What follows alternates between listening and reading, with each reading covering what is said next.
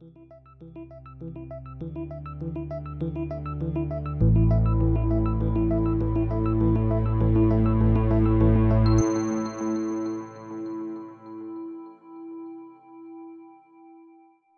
to another episode of the Untangling Web3 podcast. Today, we're delighted to be joined by Gracy Chen, the managing director of BitGet, a leading cryptocurrency exchange where she leads growth and expansion into global markets. Having been involved in the crypto world since 2014, Gracy brings a wide range of experiences to Web3, having also held executive roles at the virtual reality tech company XR Space. On top of all that, Gracy's previously been named as a global shaper by the World Economic Forum and holds an MBA from MIT. So, with that impressive introduction, welcome to the show, Gracy. Hi, everyone. Nice meeting you, Jack and Alec. Hey, Gracy. How are you doing today? I'm good. Perfect. Great. So yeah, impressive background introduction that Jack has given you. But let's hear it from your own mouth, actually. Can you explain about your early career and maybe how you got into this space for us? Sure. As you mentioned, as Jack introduced, I started off in 2014. And by the way, that's right after I graduated from my undergrad in Singapore, where I studied applied mathematics. So I didn't do anything in finance right away. I was working as a TV journalist, but it's reporting on the finance and technology space. And that's why, and that's when I get to know many folks in this industry. And one of my industrial friends asked me, Gracie, you should check out crypto. Actually, she said, you should check out Bitcoin.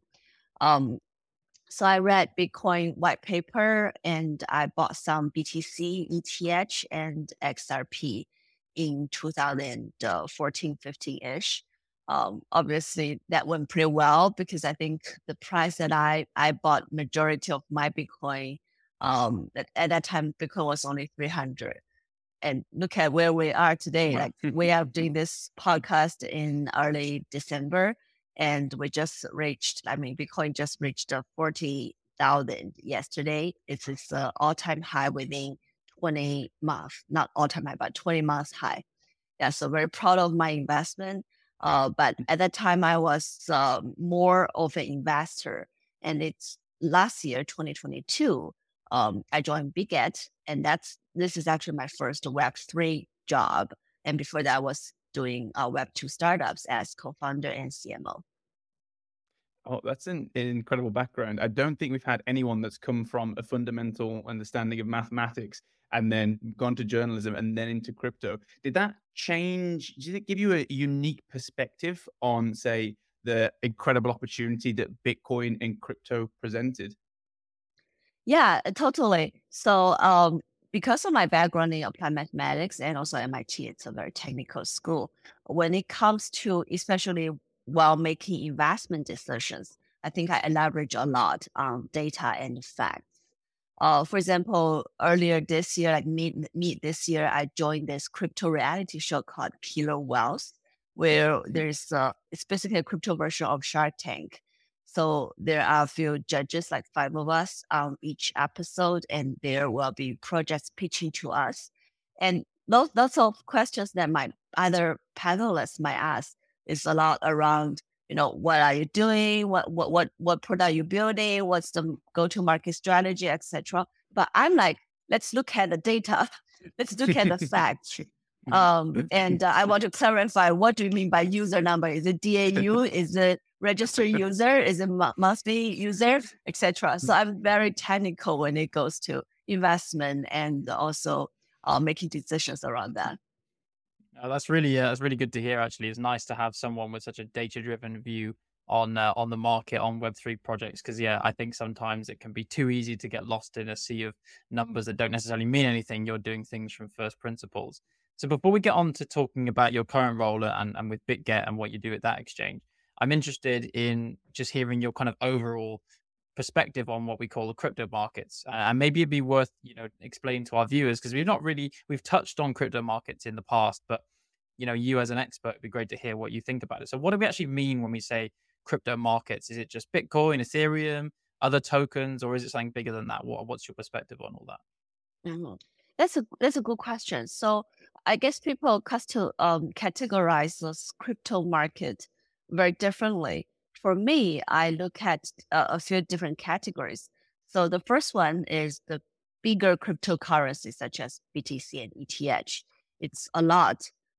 It's very decentralized, and the market itself or the tokens themselves are very much driven by things like, whether at Bitcoin there is a spot ETF approval, and Ethereum there is a Cancun upgrade, things like that, like the fundamental upgrade or difference changes within these specific cryptocurrencies, but these are the major cryptocurrencies. And then the second category I will look at is stablecoin. So USDT, USDC, these are some examples of stablecoin. And look at the name, they have to be stable, right? So they are usually pegged to a fiat currency. For example, USDT, USDC, they're pegged to USD. And there are also other markets. I know like China, Hong Kong, Singapore, they all each have their own initiatives. If they're not in the market yet, they are actually under developing. Because I've talked to some of the policymakers and stablecoin issuers in those space. But basically, stable coins, they are pegged to fiat currency. So when people are not holding cryptocurrency, typical cryptocurrencies such as BTC or ETH, they're probably just parking some of their assets into USDT, USDC. These are the major stable coins. And then a third category I might look at is what we'll call it altcoin, but within altcoins, it's a lot of different categories as well. Like there are layer 2 cryptocurrencies, there are meme coins, there are some provides value, such as like BGB, so like our Biget platform token.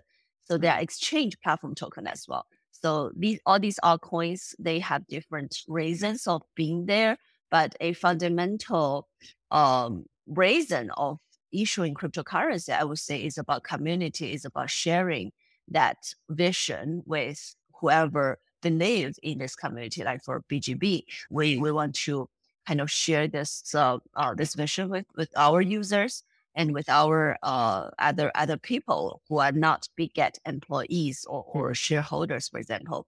So question there, Gracie, sure. Just a second, because I think that's really interesting that you mentioned already, this term altcoins, right? And it seems like this big basket. How do you define an altcoin? Because you mentioned things like meme coins, like your Doge and things like that, but then also platform tokens. And maybe could you explain the role of a platform token? Because I think that's very different to some of the meme coins, and why do you bucket them in with the altcoin market as well?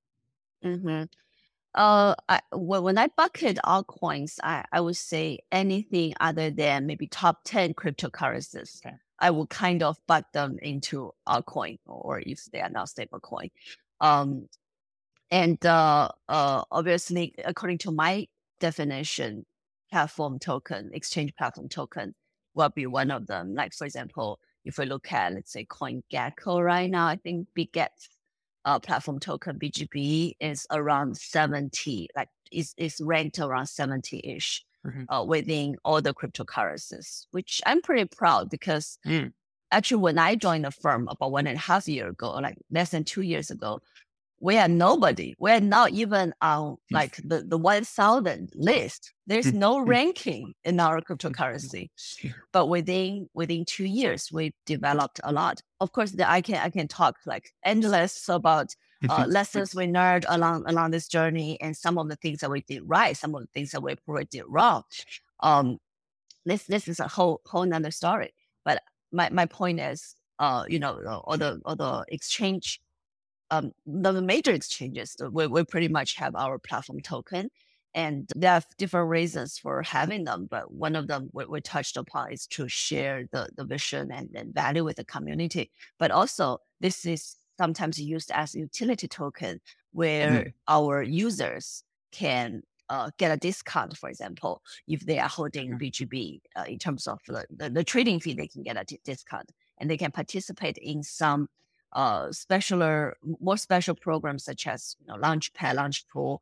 Not necessarily through BGB, but basically, if you're holding BGB, you are considered more like a privileged user at Biget platform. So one thing that you said earlier that tickled my interest was that you first invested in BTC when it was $300. So I'd describe you as a fairly early investor. You've been around and in the space for a while now. Obviously, we've just come out of starting to come out the most recent crypto winter, as most people describe it, mostly because of things like the Bitcoin ETF and regulation and regulatory adoption and big institutional adoption coming in. But what are your thoughts on the current state of the crypto market, and what insights do you have as to how it's evolved over the last few years from your perspective? Mhm. First of all, going back to 2014, 15, when I made that investment, my rationale was pretty simple. Because after reading BTC Bitcoin white paper written by Satoshi Nakamoto, whom until today we don't know who that person or that even that's a person or that's an organization, right? But anyway, the very genius guy Satoshi Nakamoto wrote this paper. But from that white paper, what I learned is, at least that's how I think, is BTC is like a digital gold and Ethereum is like a digital oil. What do I mean by that? So we are millennials and Gen Z. We don't hold gold as our gold as our parents or even grandparents, right? How they value it. So and also history shows that human always have a strong willingness to store their money in an asset, which is different from the day-to-day working arrangements of government and authority. So right now, gold is one of the so-called anti-risk asset, but to me, it's an old generation thing. I don't buy in that story anymore. And Bitcoin, because of the very beautiful mathematical design within it, it's just like gold. It's not endless, and you need to mine, Bitcoin out and capture that value. So that's how I view it. And then Ethereum, this is like an ecosystem where people can build on it. And it's just like how basically Ethereum was more compared to a digital oil, because if you think how oil powers up car, similarly, Ethereum powers up decentralized apps built on the Ethereum network protocol. So I bought it because I kind of bought in the story or the narrative, and which proved to be pretty much true within at least the past couple of years. And then in 2013, 14, 23, 24, like still 10 years ago. I guess right now a big narrative or outlook in the 24 that I'm personally very interested in and monitor closely about is, number one, when does the BTC spot ETF get approved by SEC? Right now, it's expected in January 24. And the market is recently very optimistic, as we see Bitcoin has been going up a lot within the past within a couple of weeks. And this is one thing that I'm monitoring.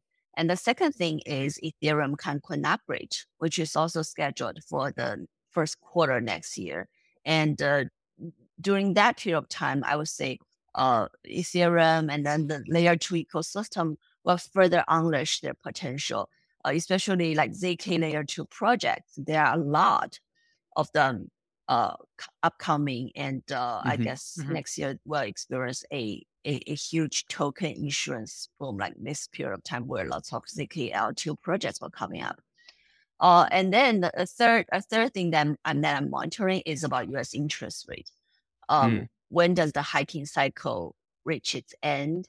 When does the rate start to cut? Maybe it can go as early as May 24 or as late as end of 24. But I personally think it will happen in 24. I'm not a macroeconomics expert, but the 5% plus interest rate is just ridiculously high, even if there is the inflation that US need to battle. Yeah, so these are the major things. And then there is probably USDC issuer circle. Probably will go IPO. That's another positive event driving us. and halving that will happen in slightly more than 100 days. And recently FTX and Binance case kind of like settled down a little bit. So these are all important events in our space. There's a lot of events basically, and thanks for that insight. Sorry for throwing you lots of information. No. I'm That's the just thing. There's like... just so much. There's so much, and it's so interesting. And I think we are specifically going to talk about some of these leading events a bit later. One of the things that I found particularly interesting and exciting, and it's refreshing to see someone in the space who's read the Bitcoin white paper. Like a lot of people talk about BTC and they haven't even read the white paper and like, come on, learn something. I mean, Jack reads it every night just before bed because he loves it so much. But one thing I would like to come on to about that is, when you read the white paper obviously was pushed as this peer-to-peer digital cash system, right? And like, cash, high transactions, passing from money person to person in a more efficient way. But the narrative has changed somewhat in recent years. And the reason I asked this question is because you've also bought into that narrative. It's something that me and Jack have also started saying is around BTC being compared to digital gold and a holder value. Why do you think this transition happened, and what kind of what did you notice as to why this transition did happen? It's a good question. Actually, even if I said BTC is digital gold, if you look at, I think I read this somewhere, but basically someone did a comparison or correlation study on Bitcoin price and gold price. Actually, the correlation is basically nearly. You wanna guess? It's what, like, it's from -1 to 1. What's the number? Because that correlation measures, how much they correlate with each other. I'm gonna guess 0.5. high, 0.9. Okay, another? Any other guess? 0.5. I reckon 0.5, something like this. Okay. Actually, the correlation is like somewhere near 0. Oh, really? Surprisingly, Wow. right? It means Bitcoin and gold, actually, in terms of price, it doesn't really correlate. So this is at least for the past few years. This is quite fascinating. So I wouldn't say I want to correct myself in terms of Bitcoin is not digital gold, which I still think it is. But when I say it is, it means Bitcoin is how we view the current world and how we kind of want to store our asset and hedge against lots of things, not necessarily inflation, because in, I guess, 2018, 19, before that, Bitcoin and inflation rate kind of like, it is a hedge asset. But after that, when Bitcoin goes mainstream, by mainstream, I mean enters the view of more traditional financial market, then it's not going against hedging inflation. It's very much related to how inflation reacts, how interest rate reacts, and how the traditional financial market drives more institutional money buying Bitcoin, Ethereum. Big companies such as MicroStrategy, SpaceX, Tesla, and then even like US and China, all these governments, they are holding Bitcoins.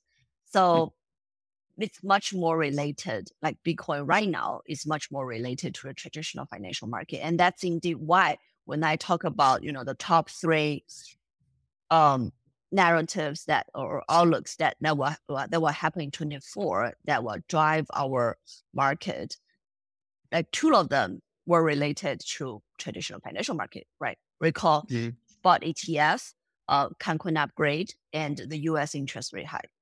1 and 3, they're both very much related to how the traditional financial industry works. So I guess that's when the shift happened. The shift happens because this is Bitcoin, Ethereum, and cryptocurrencies going mainstream. That's really interesting. Yeah, I think that's a really useful insight to have, right? Is, I guess we like to often say kind of Web 2.5 as these new systems are moving towards the mainstream. They're kind of in this flux between what they originally were when they were started, and then how they're being picked up and perceived by legacy traditional institution. And at some point, we can expect things like Bitcoin and Ethereum to just be part of the furniture of normal finance, which is really interesting.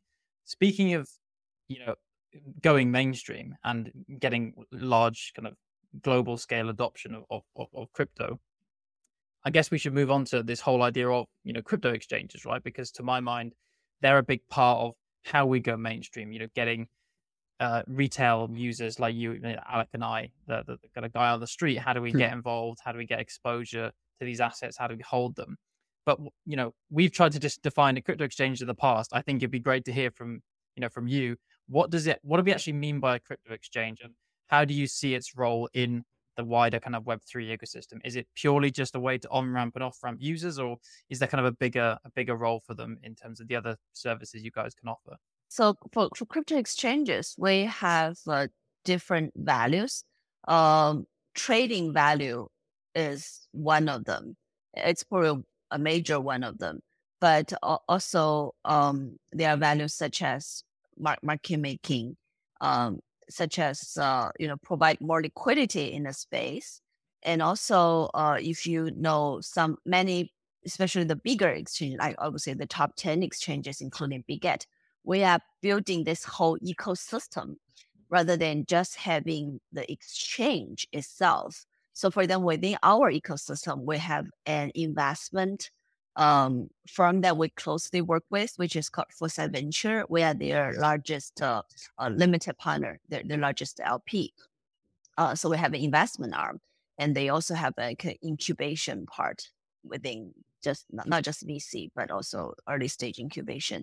And then we also work closely with a decentralized wallet, which was called BigKeep, and later on rebranded to Biget Wallet. And that's where people can do many on-chain DeFi activities, such as swapping, and buy some very new innovative altcoins before they are listed as centralized exchange. So I guess within our ecosystem, some of those values can be provided to crypto space by also investing and endorsing really good projects. Like within our listing team, we work closely with our listing and research team. We work closely with each other so that we can identify which project is really, building something, and which project is like scam that we don't want to list at the centralized exchange. Yeah, I'd love to know can you give us any more insight on what kind of criteria you're looking for, right, within the listing? What makes a good proposition for a token or a coin to be listed on an exchange like BitGet? I'd really like to hear that from your kind of insight. Sure. So for listing, we look at different categories. I would say top three. The top three things that we value is number one, real tractions such as on-chain data, Discord, and Twitter followers and activities. Basically, how your community is really working together towards this goal that your project has. Basically, we will look at all these tractions in details, like how many people have their on-chain wallet linked to holding this cryptocurrency, and what's the DAU? That's like the user number, daily average user, by the way. DAU stands for that. Mm-hmm. So all these, tractions, we will look at them. And I think that's fundamental. And by the way, when we look at tractions, we just don't just look at, Twitter followers by default. We don't take it for granted, because sometimes, as we know, all these followers number can be fake, and you can easily buy fake numbers. So we will really dig in and see whether these are real, on-chain activity, real user, real community followers, etc. So that's the first category. And then number two, we'll look at the team, because ultimately, whoever is building this project is really, the real person driving the activity and the community.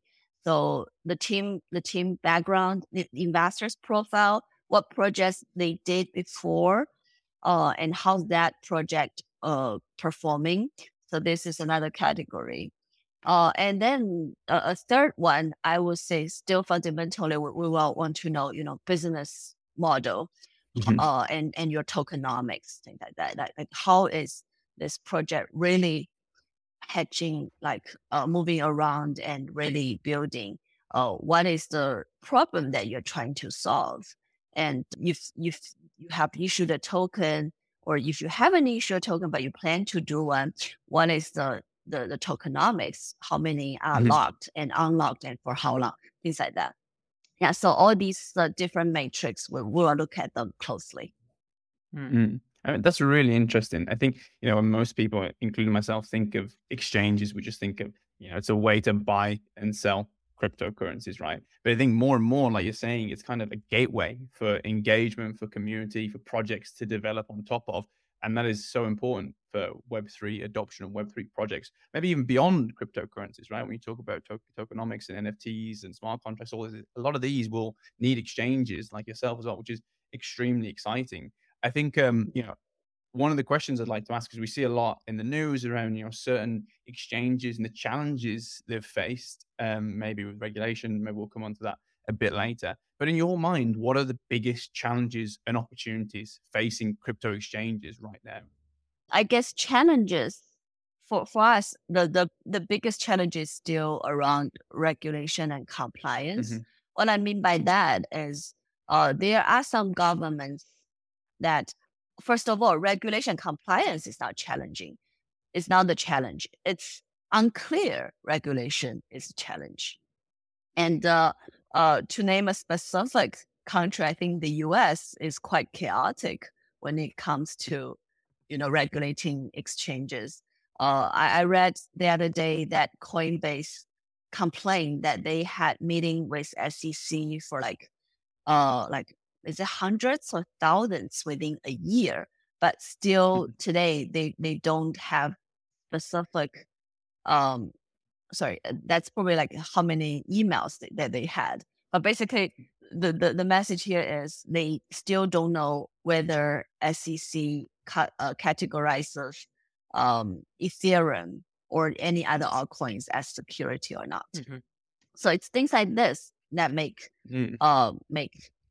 us quite difficult in terms of navigating certain markets. We don't want, very vague answers. We want clear regulation compliance, and that would be helpful not just to exchanges but to the whole, crypto and blockchain ecosystem.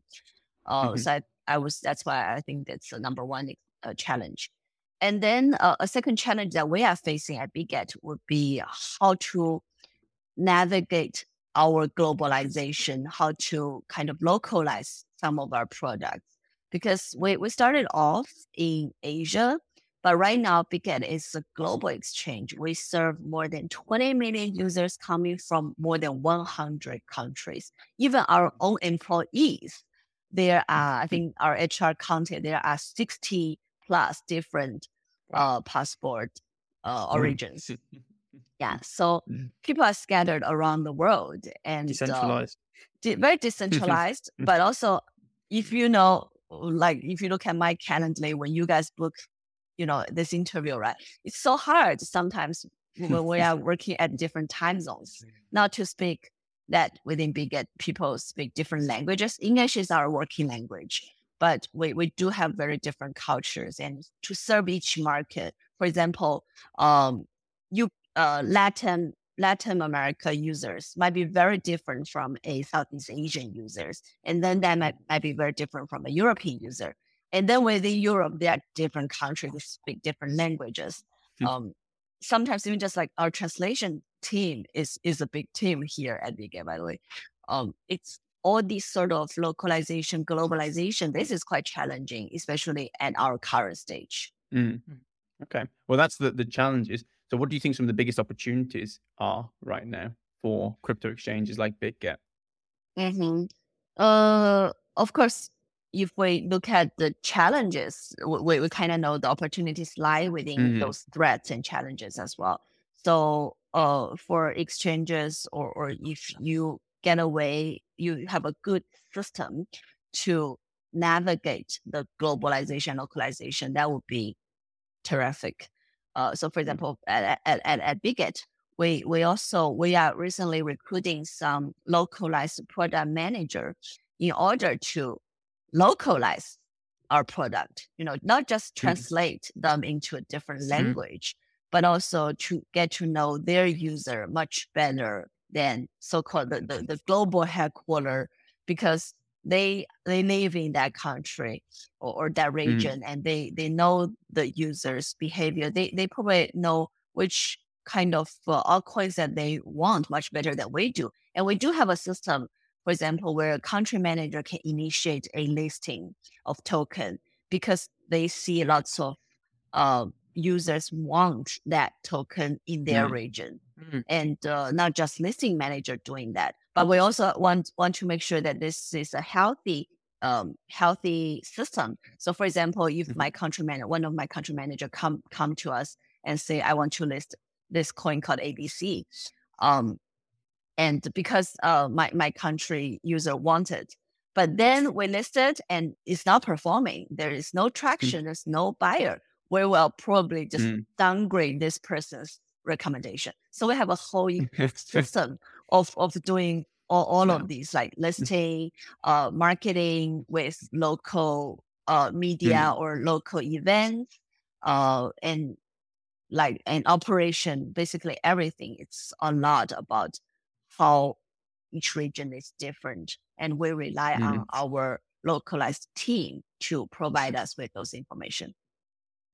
So thanks for that. That's really interesting about I didn't really think of some of the business dynamics specifically of exchanges. So that's really useful to understand how to get these localized services for, really kind of global solutions and global players. And one of the things that you mentioned there, regulation, obviously so much of the challenge of Web3, blockchain, crypto generally is all about regulation, regulatory uncertainty, and all these kind of things. I think you talked about, securities, commodities, how things are listed specifically for cryptocurrencies.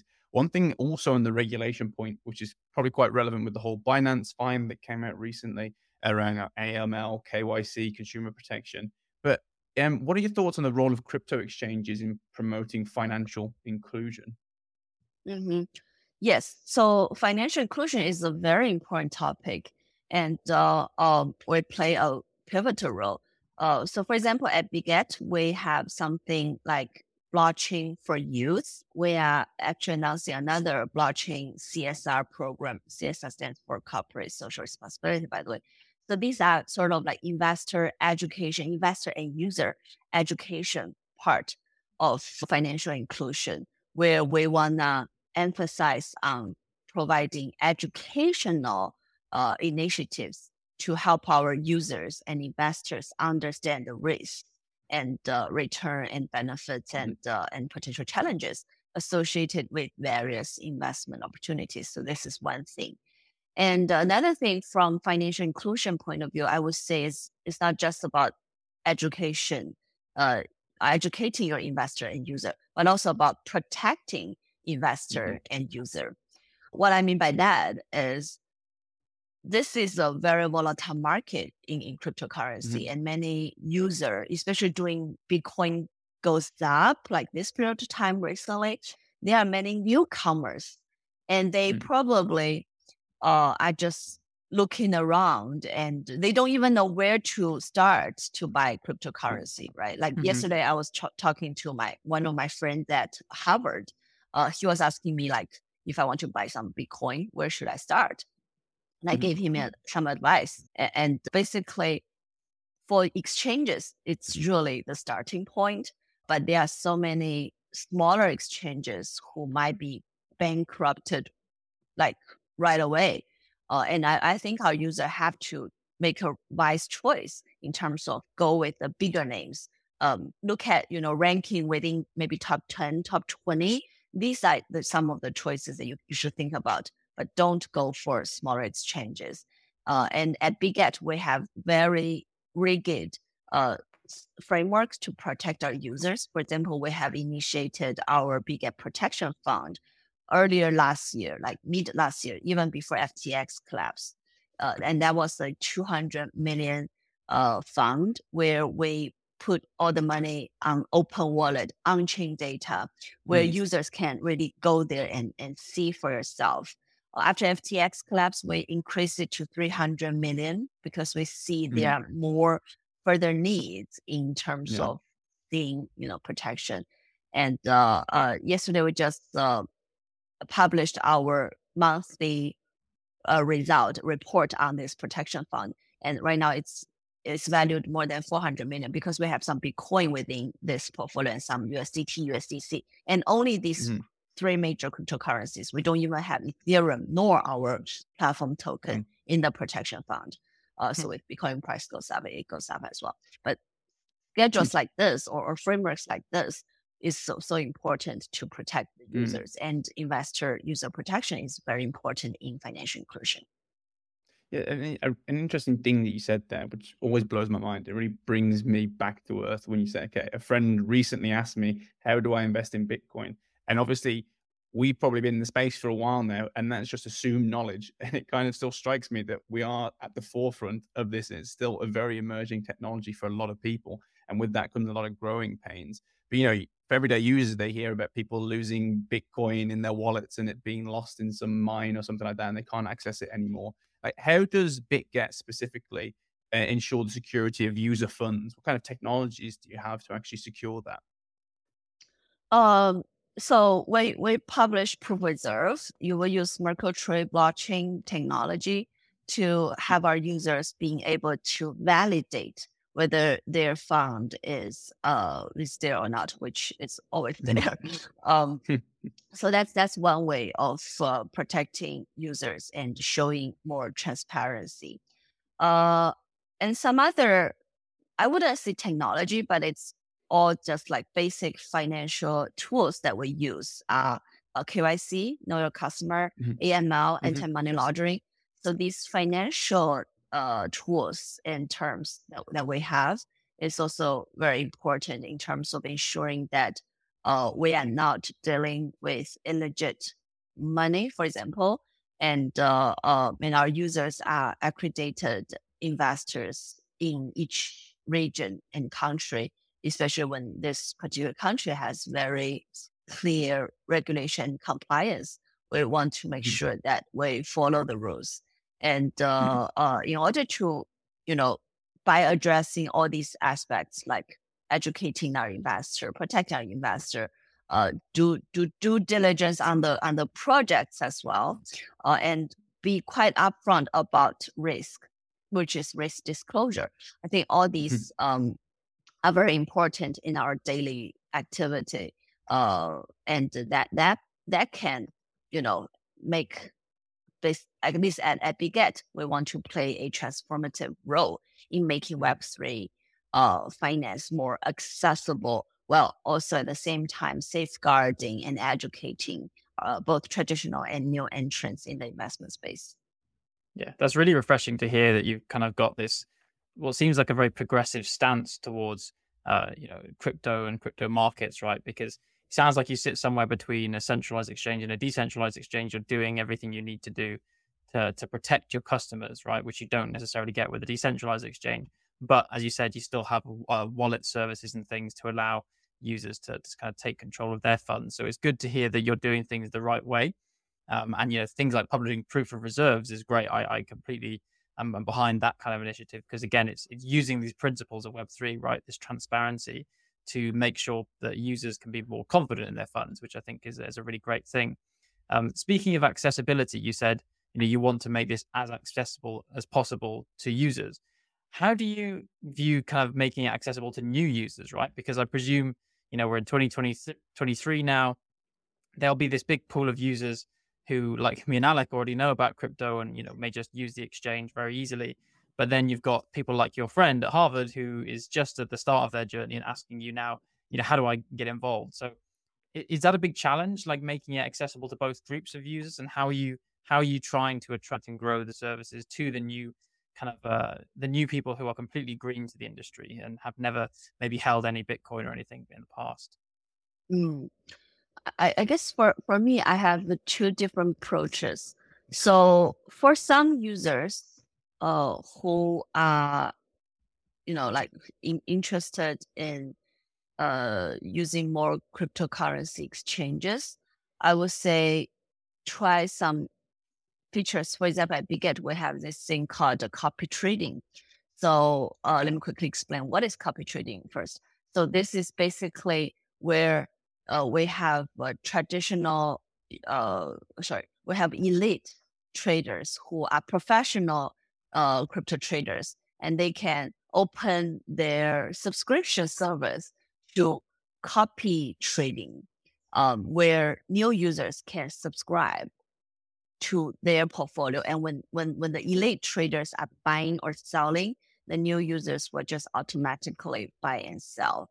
And we offer this to both derivative market and also spot market, so that it can be tailored towards different risk appetite.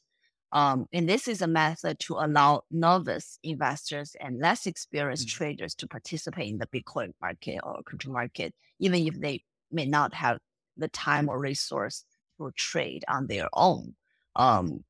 That's one way of looking at it. So try copy trading, and you can use fake money, because we provide this trial schedule, so that people may be able to firstly understand what that is. It's quite a new feature. It's quite a feature that sets Biget apart from other cryptocurrency exchanges, because we launched this in May 2020.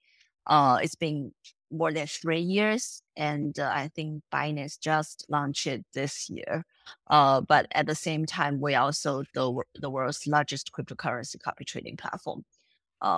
So that's one way. And then another way is, even if for users who are not trading on Bitget, I would say do something quite simple and straightforward, such as dollar cost averaging. Right now, Bitcoin is traded at 40K. My personal prediction of Bitcoin price within this bull market is probably another 2 to 3 times the current price, at least. Yeah. So just to, don't try to time the market, because nobody can time the market. And I've been talking about this since last year, when Bitcoin price was only, 20K. But basically, if you really followed my advice, and within the past 1 year from 20K to 40K, you kind of accumulate your chip on a monthly basis, you should have lots of Bitcoin at an average price of 30 something, right? And that's pretty good if we look at the current price or some of the outlooks. So dollar cost averaging is a method that I would recommend to many new users who just dollar cost average on Bitcoin and Ethereum. Don't even try to understand other stuff, other altcoins, if you don't have the time, or if you can try copy trading. That's just another way of doing it. Yeah, I think that's really interesting. I think I can see how that makes things more accessible, right? Because I have noticed copy trading popping up in other, historical classic exchange. I think eToro, I remember seeing that a number of years ago. And I'm really glad you mentioned dollar cost averaging. That's a term we actually haven't had on the podcast before, but it's a really good one, because to my mind, it's kind of a very accessible way of getting exposure to the crypto market, because it mimics, a bit more like putting money into a retirement ISA or something, right? Because you're not, as you say, not trying to time the market. You're not trying to be one of these elite traders who seems to know what's going on all the time. You're just putting in the same sum every month in the hope that on average it will give you good returns, like in the stock market. So that's a really interesting approach to it. So we've mentioned it a little bit throughout, but there's been some really huge recent events that's very relevant to any crypto investor, crypto exchanges, everyone across the board. The first one I want to get your take on is the BlackRock Bitcoin ETF. Is the hype that it's getting valid? I think so. I think, Bitcoin, and I hope so. I guess not just BlackRock ETF, but also other similar asset management firms such as Fidelity, Wisdom Tree. They have all applied for Bitcoin spot ETF in the United States. By the way, let's just quickly clarify. Actually, in the US, there is Bitcoin ETF, but not spot, but like futures ETF. that's approved already. And also, Bitcoin spot ETF is not just something in the US, it's global. And right now, a majority, I think, slightly around 50% of the market share are in Canada, because Canada has approved spot ETF in their market, Bitcoin spot ETF in their market, and it's also a pretty big financial market. But still, the US, in terms of finance gurus or the giants, they are all largely based in the US, especially in New York, on Wall Street. So if Bitcoin spot ETFs get to be approved in the US, the money that I personally think might be flowing into cryptocurrency, where all these institutional investors, and such as pension funds, such as high net worth individuals, family office, they can buy Bitcoin through very smooth fiat channel, and very well regulated space. And then the money we're looking at is probably somewhere like 100 billion USD. So that's it's a big market, and that we want to tackle. And also, that's why this is so like such a driving force about Bitcoin price recently. Yeah, but I personally think it's not a problem or a question of whether or not it will be approved. It's just like a win. Yeah. That's exciting to hear. The institutional adoption is so important for this space, right? And I think the other big event is around the failures of FTX, maybe some of the fines around Binance. Given all of these things that have happened around FTX and Binance in recent times, how does this affect exchanges like BitGet going forward? And what does the future look like for exchanges and BitGet going forward? I guess for us, by the way, we don't serve US customers, and we didn't serve US customers for a long time. Actually, I think around like FTX time, we kind of know that we don't want to do this market for the moment. At least before the regulation and compliance become very clear. And it's anticipated, for the upcoming few years, it's probably still quite hard to navigate. And for the Binance and FTX lawsuits, I would say, as a fellow exchange, I don't want to comment on them too much.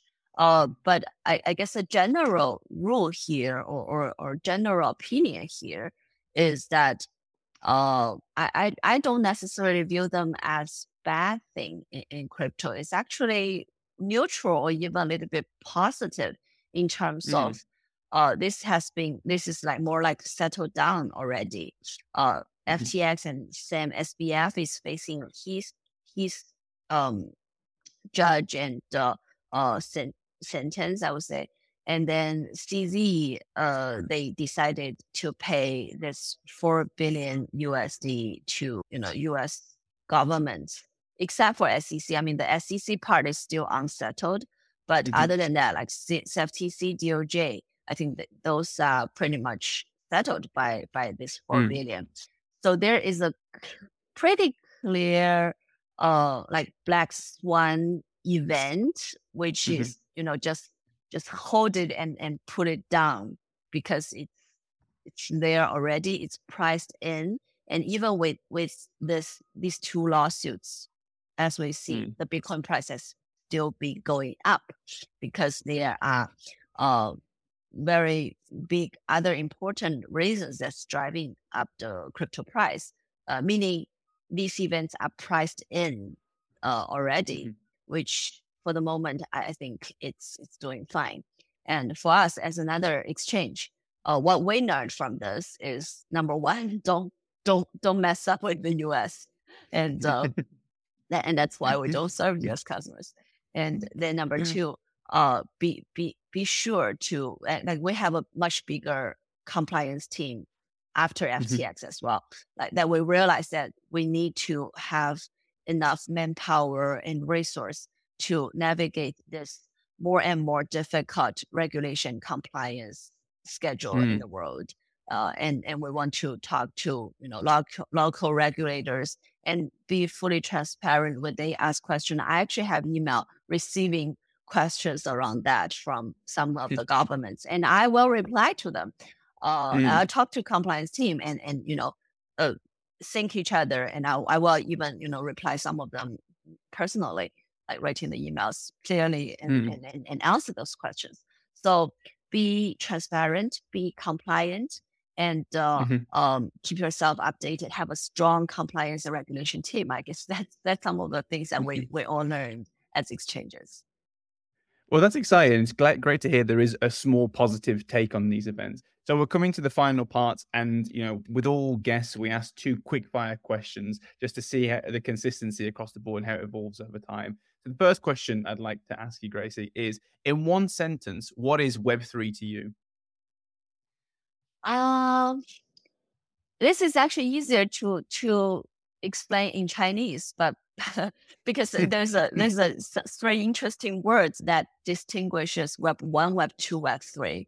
It's all called 见 in Chinese, but Web 1 is like 看见, meaning like I just see it. I see it, I observe it. And Web 2 is 鉴定, and that means I interact with it. I kind of, I can send Twitter, I can share, I can do social media, etc. And then Web3 is called 建设, that means building. So I'm not just observing, interacting, I'm also participating in the build of Web3. I hope this helps as a elementary Chinese lesson as well, not just Web3.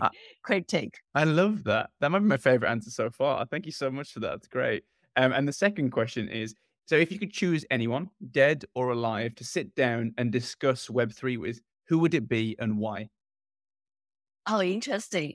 By the way, I got asked about this question in another occasion, but that's not to discuss Web3. It's just like dead or alive, who do you want to talk to? And I said, in that question, I said Maria Curie, because I want to ask her how to survive in such a male-dominated industry. Fair enough. But for the Web3 thing, I think I definitely want to meet Satoshi Nakamoto, if that is a person.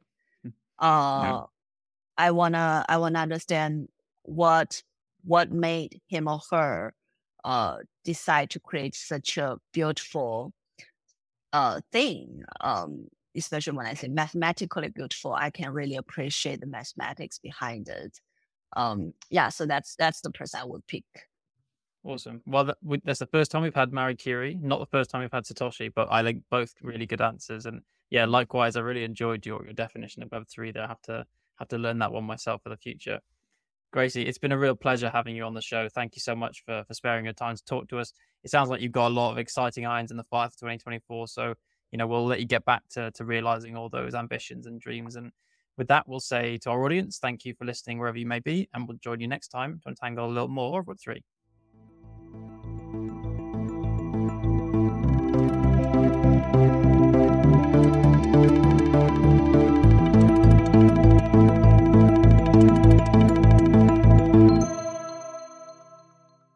Thanks for tuning in to another episode of Untangling Web3, produced by Emma Camilleri.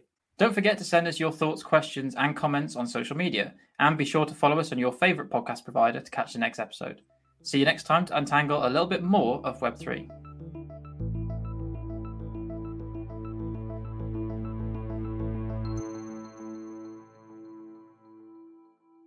The views we express here are our own and do not reflect the views of our employers.